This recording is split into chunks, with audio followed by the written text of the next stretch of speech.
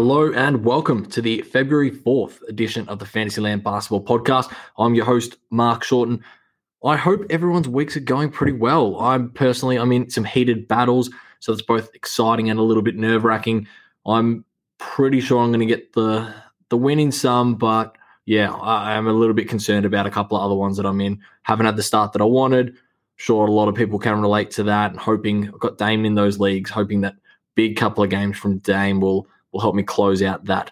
But that's not what I'm here for. As I mentioned in the Waiver Wire podcast, I wanted to talk through some teams with postponed games, have a look at maybe players to target, players that you shouldn't panic about owning, and maybe some that you can stream off the waivers for some long-term potential.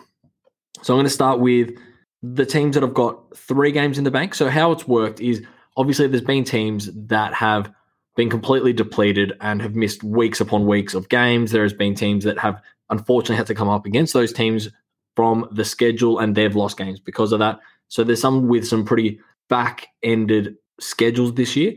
There are some that have only missed maybe 1 or 2 games. So I'm going to focus on there's 3 teams that have missed 3 and there's a couple of teams that have missed 6 games, which is huge, and what that means for the fantasy side going towards the end of the year. So the good news is obviously we're not losing those games. Everyone's playing the 72. You're not going to have a team that only plays 66 or 64 games or anything like that. Don't be concerned if that's what you're thinking. What it does mean, however, is that the back-ended schedule that hasn't been released yet, what that is going to be a lot heavier for certain teams, which is great for fantasy. And if it falls into fantasy playoffs, even better. So what I'm going to be looking to do is I'm going to be assuming that I'm going to be making playoffs in every single league because you have to. You're not going to be playing finals, or you're not going to be playing fantasy if you're not going to be expecting to make finals. And I'm going to be looking at teams that have got that heavier schedule on the back end so that I can make sure that I'm making a really big push home, and knowing that if I've got a team that's playing 5 games when they were only supposed to be playing 3, it's a massive, massive win for me and a really, really nice start to the week against my opponents. So Portland's the first team I'm going to come and talk about. So Portland, they've got 3 in the bank. So we all know Portland, and we all know that they are probably going to be a team that is one who has only got really a couple of offensive weapons. We know that Dame and CJ are going to be the massive, massive usage monsters. But what we do also know is that Nurk and Covington are going to be really big players for them coming towards the end of the year. Nurk's obviously out injured. He's probably got another 6 weeks until he's hitting the court again, maybe a little bit less depending on how his recovery goes. But he's somebody that I would certainly target. He was playing poorly before it all happened. He was playing really low minutes as well, and he was only really starting to turn it around. And we can have some faith that Nurk is going to turn it around. He is a good player, and he's a good defender. He's a good offensive player, and he plays really well with Dame and CJ. So I'd be looking to target Nurk wherever I can. You're probably going to get him cheap. Yes, he's going to sit in your IR, so if you've got a spare one, great. If not, maybe give it a couple of weeks. The other player is Robert Covington. So Covington has been pretty bad this year. He's had a couple of bright games where it looks like everything's turning around, and then all of a sudden he has not. And he's had bad games, and he can't hit his shots, not getting any defensive stats, and you're thinking, what is he doing in my team? Maybe I should drop him to the waivers. So obviously don't do that, but I would probably be trying to target him, because if you can get him for, say, 4 games in 3 consecutive weeks when they were only supposed to be playing 3, you're probably going to end up with another 2, maybe even 3 steals out of that, because that's the sort of player that he is. So I would be targeting those guys on a buy low side and knowing that they are going to be good come the end of the year. So don't worry about that. Phoenix. So Phoenix are another side that are interesting. They've got 3 games in the bank. So Ayton, he's turned it around really nicely. CP3, he has also started the season really well. The 2 players that I would be looking at targeting is Devin Booker. There's going to be some frustrated owners out there who were expecting Booker to play well, and he's starting to turn it around now that he's back from injury, but he's not assisting. He's not hitting threes.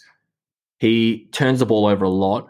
So he's somebody that you could certainly target if you need that boost and you're happy to give up away a couple of assists. The other one is Cam Johnson. So Cam Johnson, he's recently gone into the starting lineup in place of Jay Crowder.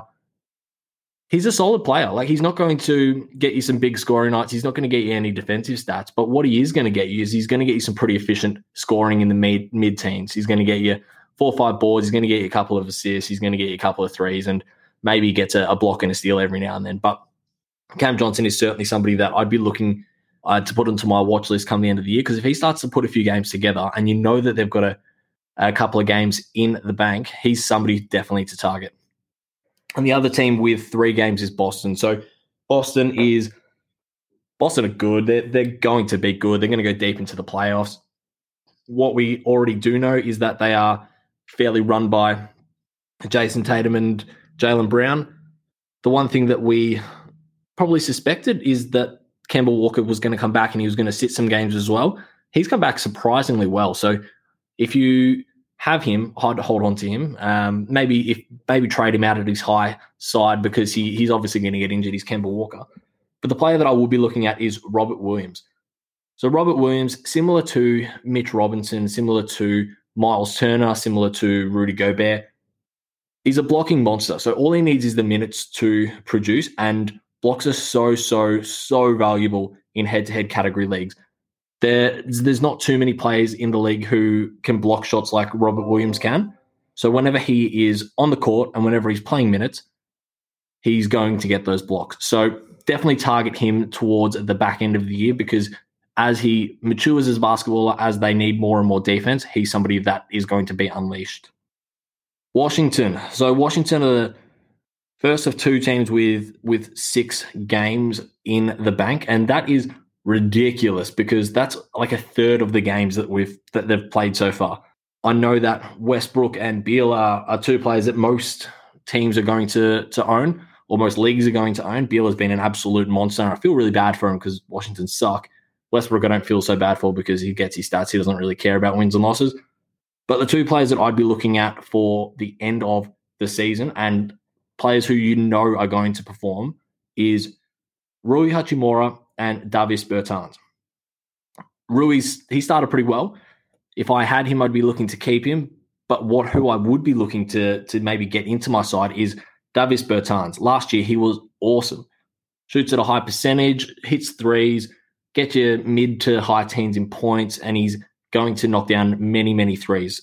Good from the line as well when he gets there. He's somebody that I would certainly be targeting, because come the end of the year, while they've got 6 games in the bank, that's huge. That could be the difference between an extra 15, 20 points, and you're not even playing him off the waivers. It's somebody that I definitely would be looking at. The other team with 6 games is Memphis. So Memphis are an interesting one. They've been pretty depleted when it comes to injuries, and Taylor Jenkins is rotating a lot of players through his side, which is good for fantasy, but it's also bad for fantasy because you don't know where the consistent minutes are coming from. There's a number of players that I've got written down here that I like. There's some that I like more than others. Obviously, JJJ, we've just been told that he's going to be ramped up over the next month or so, which is concerning. We are expecting him to come back and block shots and hit threes and get some buckets and get a lot of fouls, because that's what he does. And if you've been waiting, please be patient, because he will come back and be good. But the other ones that I really like are the guards. So Kyle Anderson, as much as he's not a guard, he plays like a guard. DeAnthony Melton, Dillon Brooks, Tyus Jones, they all rotate through 20, 22, 23 minutes a game. I would be keeping an eye on all of those guys. DeAnthony Melton, for me, is the pick long-term. He's young. He's a solid defender. He's a long defender. They traded for him. They added him to a package a couple of years back, so they do know what he's capable of. He just needs to get the trust back. And on the weekend, he definitely had some pretty bad plays. Like, he walked the ball out of bounds, which is pretty embarrassing, but he's a good defender. And I do think that their starting lineup is going to eventually consist of Ja Morant, him, and either Dillon Brooks at the 2, and then either Kyle Anderson and Brandon Clark at the 3. And I think all of those players have got some really good value, especially if they've got an extra game every single week for a month and a half. That's huge. There will be some weeks where they've got 5 games. So if you've got some Memphis players, keep them. If you don't have some Memphis players and there's a trade there that you like, I would probably trade into it, because We know that minutes are key for fantasy. We know that games played is key for fantasy and key for production. So if you can get them, I'd certainly be trying to do so. Outside of that, I apologize if the sound's a little bit off. I don't have my headset on me at the moment. I'm actually sitting here looking over a lovely golf course on a work conference, and I'm going to go get myself nice and pretty for our formal awards night. So I'm going to head off and do that until the weekend. I hope that you guys get the wins. I will speak to you on the Waiver Wire podcast in a couple of days. Thanks again for listening. Don't forget to rate and subscribe.